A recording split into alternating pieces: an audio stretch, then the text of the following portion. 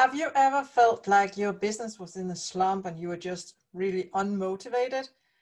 I'm going to show you how to fix that instantly. Think about the benefits and not the difficulties.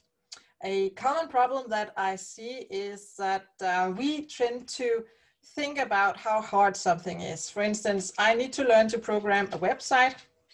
That's actually not hard for me. I've done that a million times and I'm kind of like a technical person. So maybe that's not a good example for me, but let's take exercise for instance. Exercise sounds really hard. Just thinking about it makes me tired. So I can get like in this rut in my mind, thinking about how hard it is, and it tires me out. So I have learned to train my brain to think about the benefits, and whenever I go into, oh, it's so hard, I kind of switch it around. Like I flip a switch and I start, oh, don't do that. Think about what this would give you. So instead of thinking about it is hard and I'm going to feel tired, I'm going to get sweaty and all of that, think about, oh, I'm going to have so much energy. I'm going to be slimmer. I'm going to feel stronger. And train your mind to not go into that loop of negative thinking, but going into a positive thinking spiral, and it will really motivate you and keep you out of that slump. So I hope you enjoyed this strategy for pulling you out of a slump and getting you motivated again.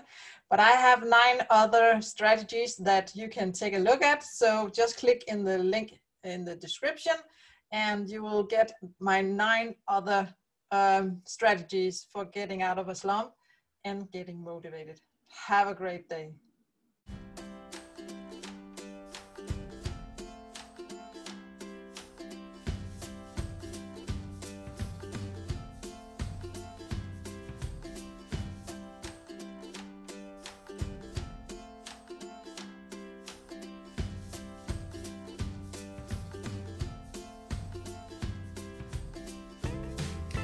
Thank you for listening or watching this content. I hope it has brought you some value. I hope it's been inspiring or motivating or giving you some kind of new idea to maybe get out of a rut or maybe really go and crush it. Listen, I'm just an ex-computer programmer who got into a car crash back in 2001, and it took me several years to get out of that. And during that time, I studied everything there was to study about spirituality and personal growth. And finally, I found my way to finding my passion, and that is online marketing and online business building. That's the platform that I really love to help inspire people to create the life and the freedom that they want in their life and build a legacy and impact the world for the better. Now, if you want to follow me on this journey, you can find me on social media or go to my blog, askmarilena.com. That's askmarilena.com.